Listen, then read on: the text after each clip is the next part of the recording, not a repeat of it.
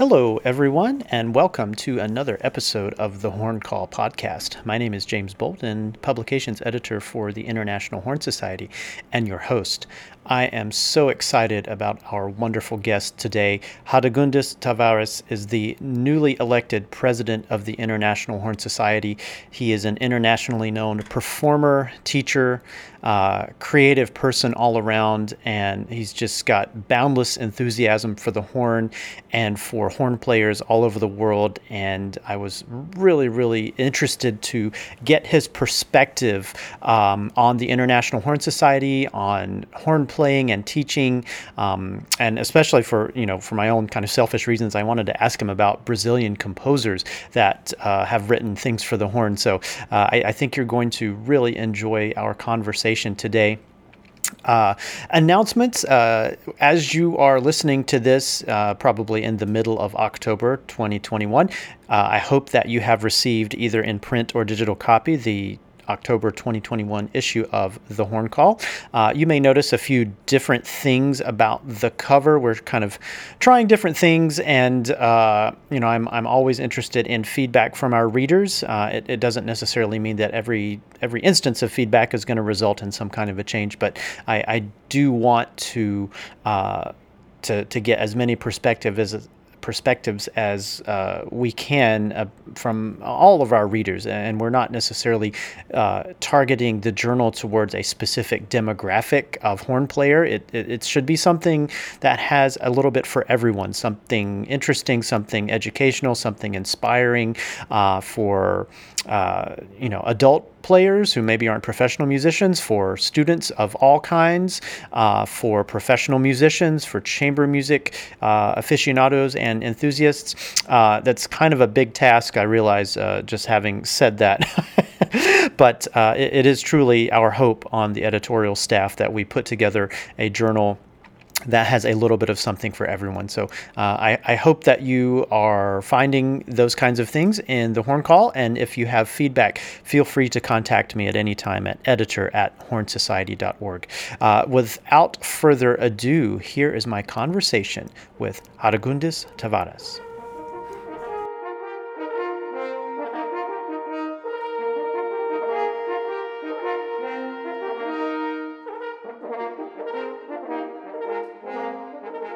First, I want to welcome you and congratulate you as the incoming president of the International Horn Society. That's very exciting.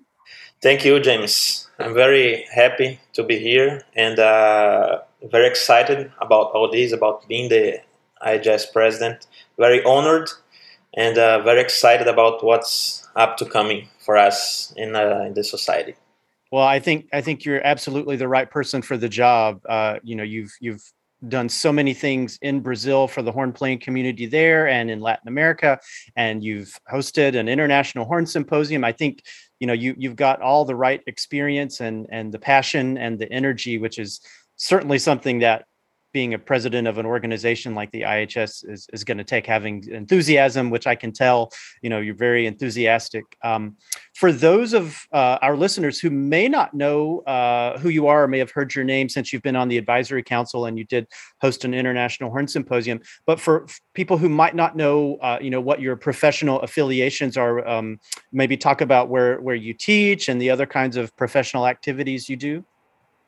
Yes, I'm horn professor here at the Federal University of Rio Grande do Norte in Natal, Brazil. I've been teaching here since 2008 when I started this full-time position.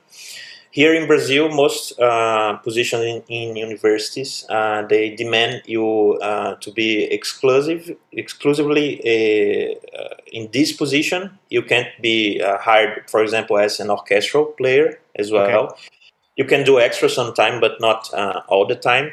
Mm-hmm. So that's basically my main job, what I do most regularly. I also usually play as soloist with orchestral ensembles or wind ensembles, and a lot of chamber music, both in the university and outside.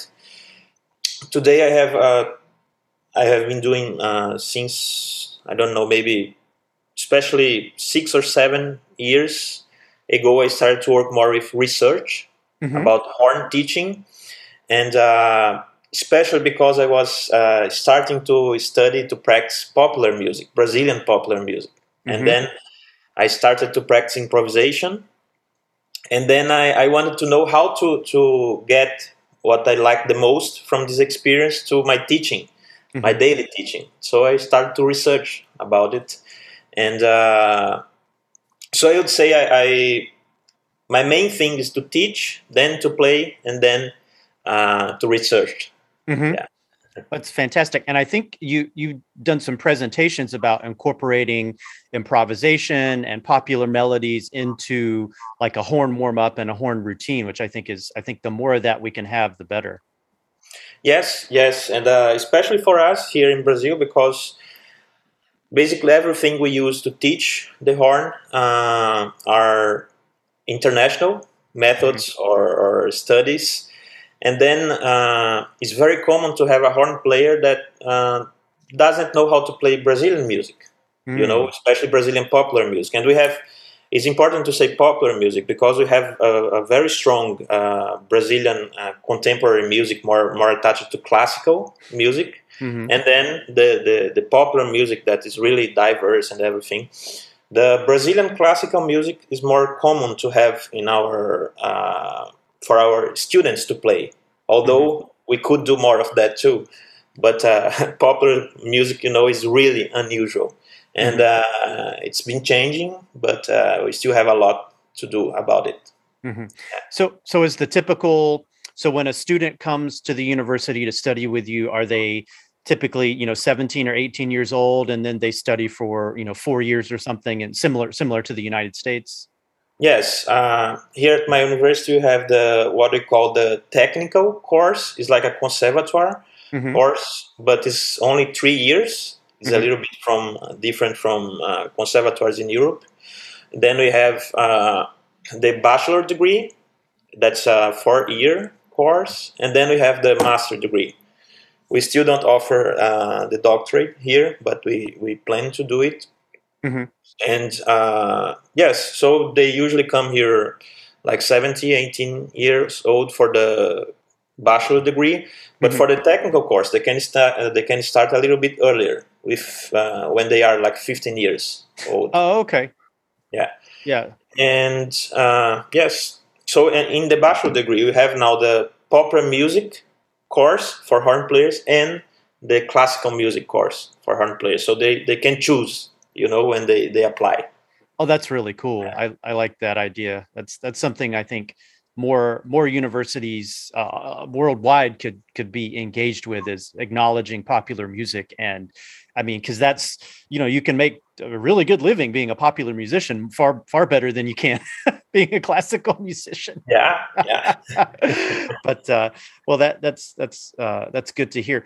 I want to talk a little bit about, so obviously being the IHS president is a very important position, and people who may not have heard of you before are gonna now know your face and know your name. But you've been doing this a long time. You've organized so many horn related events in Latin America, in Brazil, and you've built, we were talking before we started recording, you've built this amazing community of Brazilian horn players. Could you talk a little bit about how you came to be an IHS member, and then what that process was like of you becoming more and more involved with the IHS to now where you're the president of the society? Yeah, my father was a trombonist, Brazilian trombonist, and he did many things with the ITA, the International Trombone Association.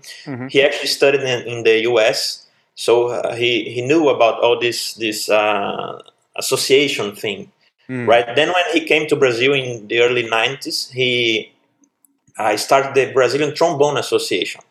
So I grew up listening him talking about it and playing. I actually attended some events, and then I always had this dream, to get involved with IHS somehow, to become a member, to go to a symposium, and it happened for the first time in 2013 in Memphis.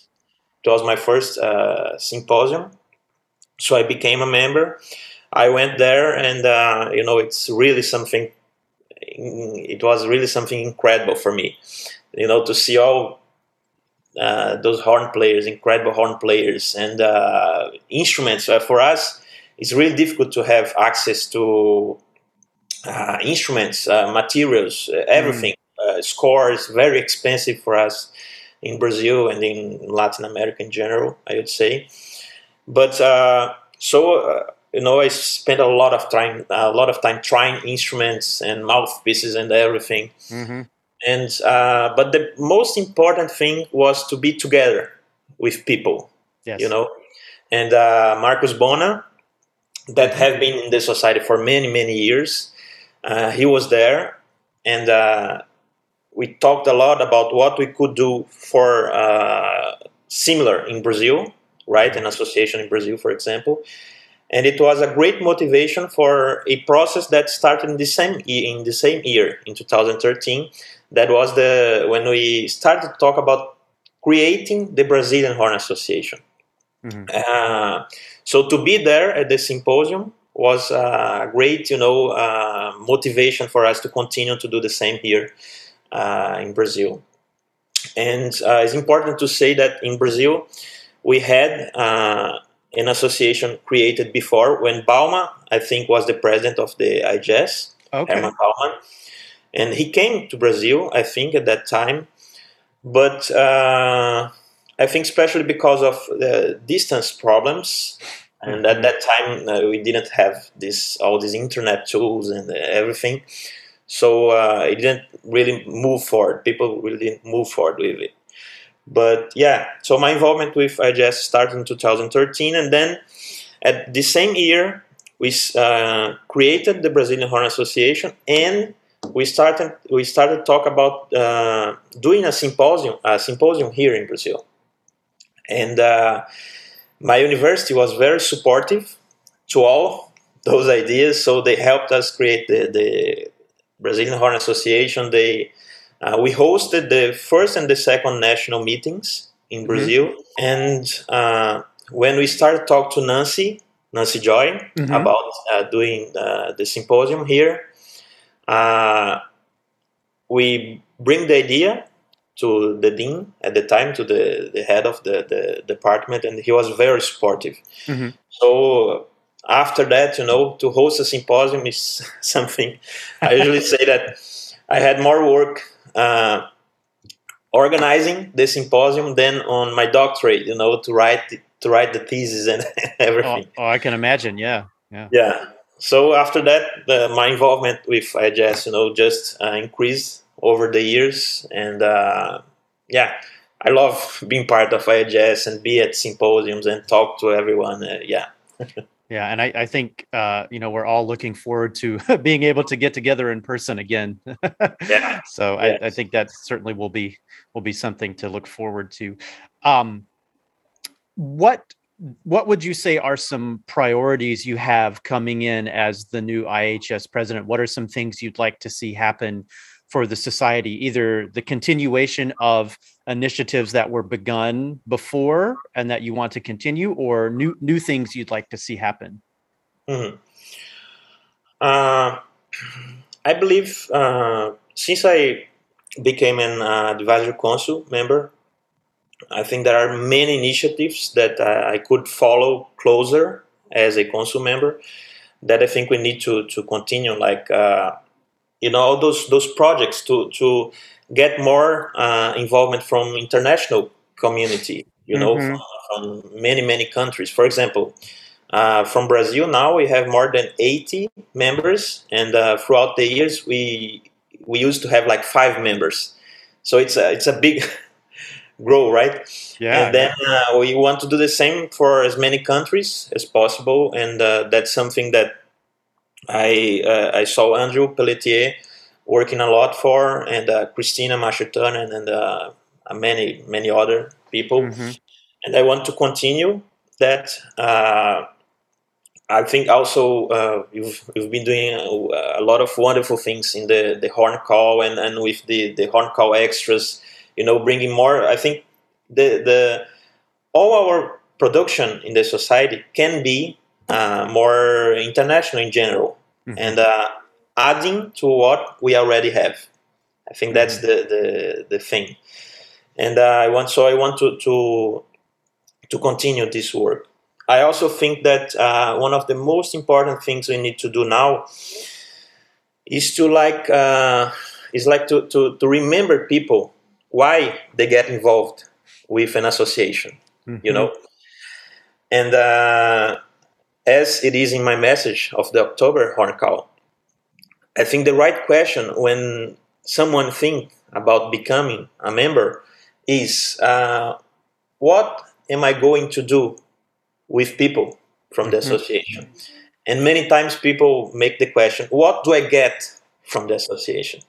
Yeah. So we need to talk more about that, I would say, and remember people that what is an association is, to be very simple, is people that love to do something, they get together because as a collective thing, they have the power to do more, to make a difference. And so to get involved with IHS or with any other associations that people might have in their own countries, states, cities, I don't know, it's something that can really help them change their community, change the way that they do things and their possibilities with anything they want to do. And it's the same with IHS. I think that becoming a member, a person can amplify all her possibilities to do things, his or her possibilities to do things, right? So I think we need to remember people about that. Why to become a member? What is an association? Of course, we need to continuing to develop our involvement with social media and with technologies and to have, for example, we were working already on the Educational Resources Committee on maybe to build up a platform or something like that to have educational videos, but not only, also performance videos and concerts and everything. Maybe for people to have everything together in one place. So I think it would be great for IHS to have that and to offer that for members, right? And yes, of course, all that to do all that is a lot of work. So and who are the people who does this work? People that are members. You know, for example, I'm not paid to be president. So what I do is for love.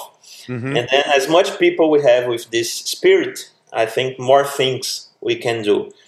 So now, by remembering people why to get involved with an association, I think we can improve all these initiatives. Yeah. No, that's I think that's a very admirable goal, and I think we're moving in the right direction. You know, things. I'm sure you know this. Working at a university, things kind of change slowly sometimes. It takes a lot of time to come to an idea, and everybody has their say, and you have a committee and more than one committee, but I think you have to do that so that it's not just one person's idea, because it is an association, like you said. It has to be the work of many people and the input of many people. So I would just tell people, there's people who care about the society who've told me, oh, we have to do this and this needs to happen. And I agree. And, it takes some time to work those ideas out so that, we can do it in the most beneficial way possible. Now you mentioned music education, and that's something I kind of want to come around to, is talking about how students come up in Brazil. Do they play in a band usually, or an orchestra when they're in 10, 12, 13 years old, and then kind of work their way up to the university? Yes, they usually start in a musical band. We usually call a musical band here in Brazil, and many people for the country. We also have musical bands in capitals, but many people for the country. And They usually start very early, like you said, like 10, 11, or 12 years old. And here at UFRN, at my university, we have this possibility of the technical course. Hmm. So it's great because we can have them studying with us a little bit earlier. Hmm. So we can prepare them to do the graduation course. And then it's also part of, they usually are very young, and it's difficult to have access to materials here, to instruments and Hmm. everything. That's a big that's something that makes really difficult to make our job, Hmm. because when any student comes with his instrument with a hole in it, and the air is leaking, Yep. Yep. then it's difficult. Yes, Yeah. but it has improved in these last 2 decades, for Hmm. example. So it's not as bad as bad as it was, but yes, we still have a lot of difficulties. Hmm. Yeah, say. So when students come and they study at the university, when they leave, do they want to be performers or music teachers, or do they kind of put together a freelance career doing different things, or all of those kinds of stuff? Yeah, in general, I think they want to be performers, Hmm. like playing an orchestra, or yeah, and that's why popular music that we were talking about earlier Hmm. is so important, because in my region, for example, in the northeast region of Brazil, we don't have many orchestras, Mm. and many of my students want to stay here. They are very attached to the family. That this is very common, I would say, in Brazil, Hmm. especially here in the northeast. So to have other possibilities to work is it's good, because they love to play the horn, right? So they want to do it. But if they don't have an orchestra to play, they may find themselves doing something else if they don't have a job, right? Hmm. So yes, they usually think about to work as a performer, but here it's very common to have someone working as the conductor or the leader of a musical band. Hmm. Basically, every city in our state, for example, and it is a small state, every city have a musical band, Mm. and all these musical bands need professors and conductors. So that's something that people have been working with too. That's Uh, wonderful. yeah. So music education is a very important part of their life too, and it's something that we have been trying to change in the university. Every time we from time to time need to rebuild the course, our course. Mm. Like Hmm. every 4 years, we need to think if the disciplines are correct and everything. So we've been changing our curriculum, to attend better these pedagogical necessities of our students. That because after doing the bachelor degree, that is focused on performance, they'll need to teach. Right. So we need to provide to them both things. And it is not common here, unfortunately, to have a major and a minor degree. They usually have a major and that's it. Hmm. So it would be great if they had a minor too and they could do music education. Hmm. So yes, and to work as a freelance is something very difficult here. I would say that it is possible, in big cities like São Paulo or Rio de Janeiro, Hmm. but I here in Natal, for example, it's very difficult. But it's not impossible, Hmm. and the cost of life here is not that much expensive as it is in São Paulo, Rio. So people sometimes manage to live that way too. Yeah, Hmm. but not common. Uh-huh. And you mentioned having, these different, they could take a popular music course or the classical music course. How did you go about developing that? Because as you mentioned, the horn is not something you would normally associate with popular music in most places. I mean, it's true in the United States. I mean, if you look at, music videos of popular music on YouTube, it's rare that you see a horn in those. And, you talked about trying to promote the horn more as a viable option for popular musicians. Yeah, yeah. They have these two possibilities here. Uh, in general, it is focused on Brazilian popular music, but one of the goals of the course is, of course, to show jazz, for example, and other styles from other countries, so the student can choose Mm-hmm. what you want to do. Uh, the ideal thing, I would say, although we have the two courses now, would be to have one course that show all the possibilities to the students. Mm-hmm. You know, I tried to do that first, and I think it worked okay. Okay, as I know, 4 years ago, people were thinking about a popular music course. I proposed to have the horn as one of the instruments to try this Mm-hmm. other possibility. But now, after 4 years, I think that to have one course that shows everything to the student, and then the student can choose what he want to follow after, Mm-hmm.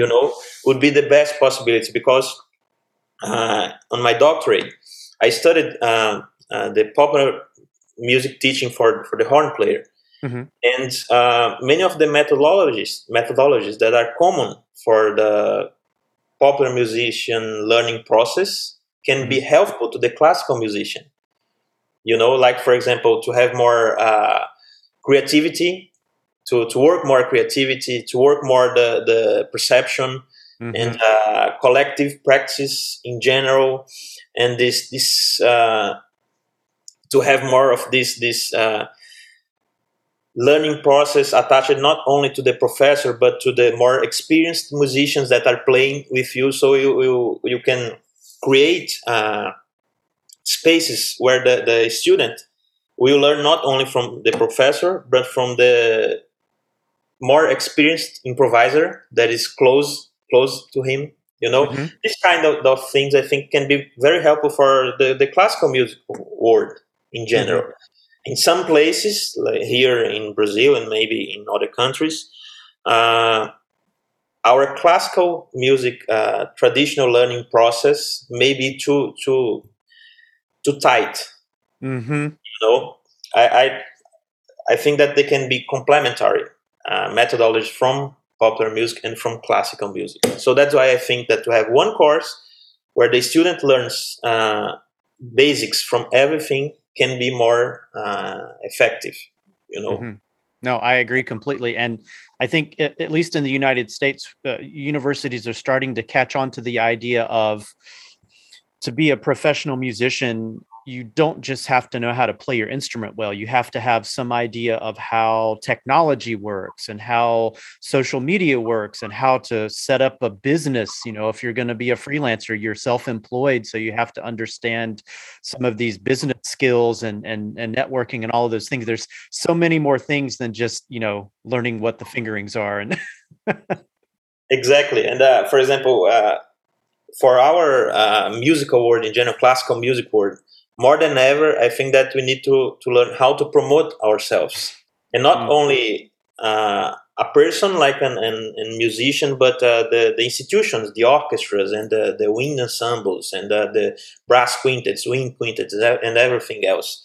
Because and I think we need to get closer to public in mm-hmm, general, mm-hmm, and so for us to learn that is very common to popular musicians to learn, like they are doing. They learn how to produce themselves, and how to do things for the public to get really closer to them and get involved in everything.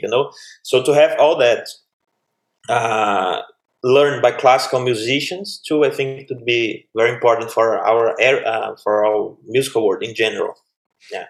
yeah, it's something that doesn't necessarily come naturally to classical musicians, because as horn players, we play in the back of the orchestra, and we don't want to mess up. We don't want the conductor to notice us, and yeah. So it's difficult sometimes, the psychology or the mentality of, no, you want people to know who you are. You want to share what it is that you're doing, and to make people aware of all of these things going on. Mm. um I was going to ask you, so when you were growing up and learning your craft as a horn player and as a musician, who were your role models, either in Brazil or Latin America, or anywhere? Yeah, first I'd say my father. Hmm. He was a trombonist, but He taught me a lot of things when I started, and not only about the instrument in general, basic technical things, but uh, how to put myself in our world, and how to to talk to people, and to make things happen. And so I would say him first. His name was Radegundis too, Mhm. right? After that, as a performer, I think Luis Garcia, this Brazilian horn player. He's very well known here.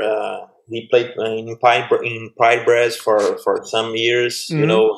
He then went to Europe, and he has a wonderful career, a wonderful performer, and he's also a model that when I'm practicing, and in general, I grew up listening, to Herman Bauman and Barry Tocqueville and Mhm. Dennis Brain a lot. Dennis Brain a lot of his playing. Yeah, I think that those were my main models as performers, especially. Yeah. Mhm. That's great. And you've done a lot of recordings yourself. I think you have, is it three CDs? Yes, three CDs, three solos. Yeah. Yeah. Yeah. And they're all very different. You want to maybe talk a little bit about those different kinds of recording projects you've done? Yeah. When I started practicing popular music, very few time later, I learned that it is very different to play it, and the way the muscles respond to it. Because, Mm. for example, accentuation, articulation, they are very maybe more intense in popular music. Mm. And at least for me, the resistance works, the stamina works completely different. Mm. But I wanted, to practice more, and try to do both things. And that's why my first two CDs have a little bit. The first one have a little bit of popular music. The second one more, and with improvisation. Uh, but I always had this idea of trying to do everything, you know. Mm. And for some uh, parts, it is good. For some parts, it is not good. So my first CD, I thought at the time my father was still alive, and he helped me choose the repertoire. I thought Mhm. that it would be important to play traditional music because that's what I practiced my whole life, and Brazilian classical music. So I have two contemporary musics there, and virtuosistic pieces, because when I was young, I used to listen a lot of trumpet players, Mhm. and Wynton Marsalis is someone that also speaks about this difference of playing classical and popular music repertoire, and how it affects everything. Mhm. Yeah, and I used to hear him a lot, especially that CD, that Carnival CD. Uh-huh. With Yeah. the Ismail in ensemble, where Yeah. you know. So that's why I recorded the Carnival of Venice and the Flight of the Bumblebee, and yeah. So on my first CD, the piece that has more popular music kind of repertoire is the Duda Concertino, Mhm. José Ocecino da Silva Duda Concertino. He's a very famous composer from Pernambuco. It's a state near to Rio Grande do Norte, where I live. And it has three styles that are very popular in Brazil. The first one is called Coco. The second one, Toada. And the third one, Frevo. Right? So, uh, yeah, that's when I started to have a little bit more relation with popular music, so to speak. Yeah. Mm. Then my second one, it's I was in a very how can I say? My mind was blowing with a lot of things in terms of music, Mhm. So I recorded solo pieces from our band, and then the pieces from my friends, composers that wrote popular music to me, like Júnior Andrade and Dennis Bulhões, as it is in the CD. Mhm. And was my first experience recording with improvisation, you Mm. know. And after that, I wanted to get back to my, let's say, to my basis, Uh-huh. playing classical music. And my third CD, on my third CD, I recorded all these solo pieces that I was I practiced that repertoire, for many years, and I just said it's time to record and let's move with this. Uh-huh. Then yes, today I'd say that I'm more attached to classical music in general because of my work here as professor, and most Mm-hmm. of my students, of course, they want to learn classical music because of the positions in orchestras and everything. Mm-hmm.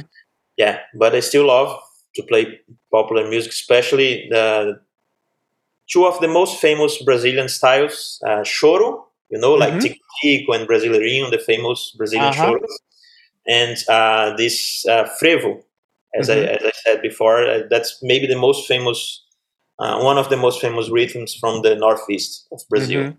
Yeah. Yeah, like the chores of Villalobos. Oh yeah, but so what Villa Lobos did? He used to get elements from Brazilian popular music and Mm-hmm. put that in his repertoire, in Mm-hmm. his choros, for example, right? Uh-huh. So they have some parts that are that remember the choro style, but Mm-hmm. they are not exactly a choro.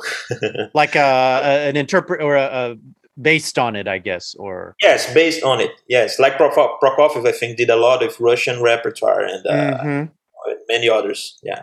Okay. So if for someone like me who is not familiar with, Brazilian popular music or Brazilian classical music, what would be a good piece, like if I wanted to put something on a recital to just, we're always looking for new repertoire and composers who maybe aren't as well known. I mean, Mozart's great, but we can't play Mozart all the time. What would be some good recommendations for horn players to kind of get their start looking at Brazilian horn music? Yeah.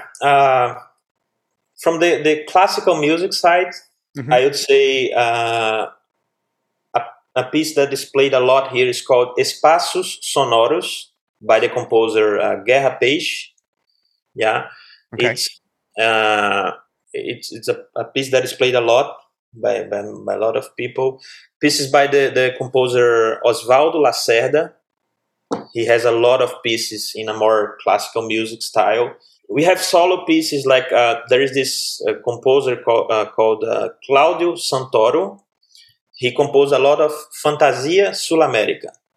It's like Okay. South American fantasy. He, Mm-hmm. he composed one for each instrument.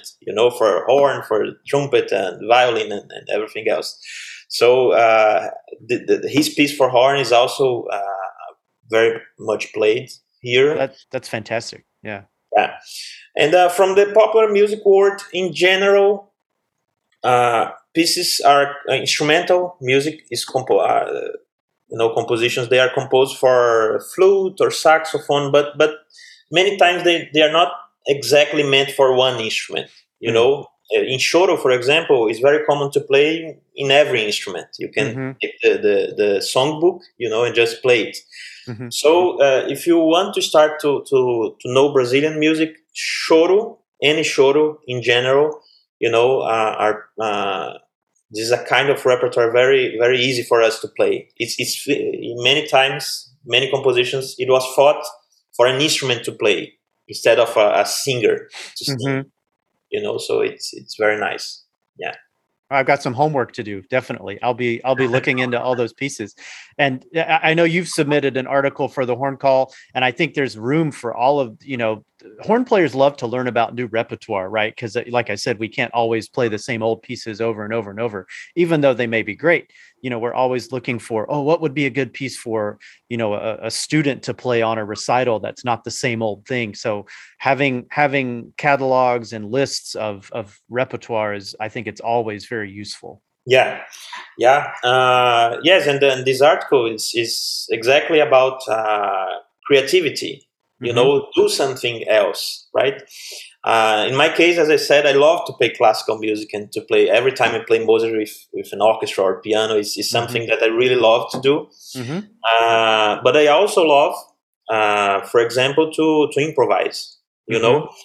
And this article that I made with Celso Benedito, he's the professor of the Federal University of Bahia, and is about a learning process that is very common in our musical bands. And it is based on using what the student hear, you know, when he's at home or everything, and put that together with the classical repertoire.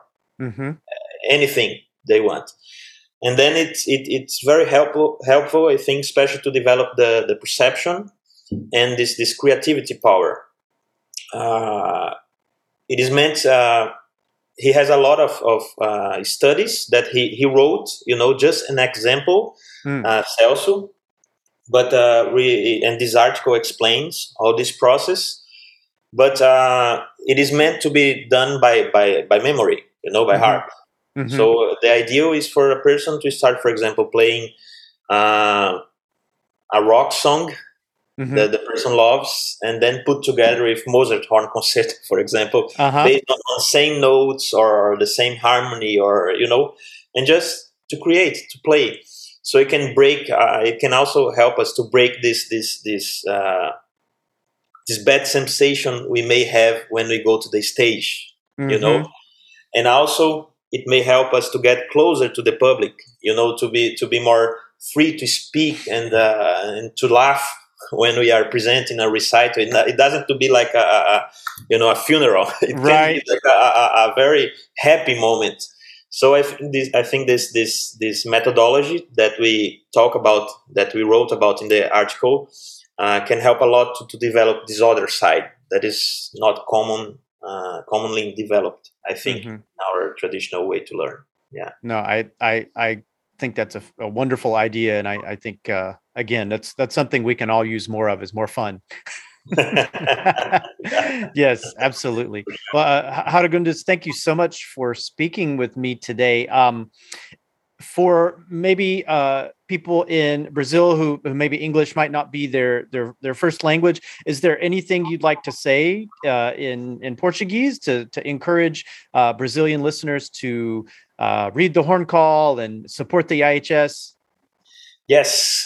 So I say, queridos amigos brasileiros, colegas trompistas, acho que é muito importante hoje estarmos mais presentes na IHS. Para quem não conhece a associação, eu os convido a conhecer. A Horncall, como o James falou, o James é o editor. É uma revista que é publicada 3 vezes ao ano e que traz um monte de informação sobre o nosso instrumento. Então, participem da IHS, tenham acesso à Horncall, a todas as outras iniciativas da associação e participem de um simpósio. Eu diria que o simpósio é a grande experiência da associação, né? Então, convido-os a participar e é isso. Sejam bem-vindos desde já. Okay. Thank you. Yeah, thank you very much. You. No, that's wonderful. Yes, thank you very much, James.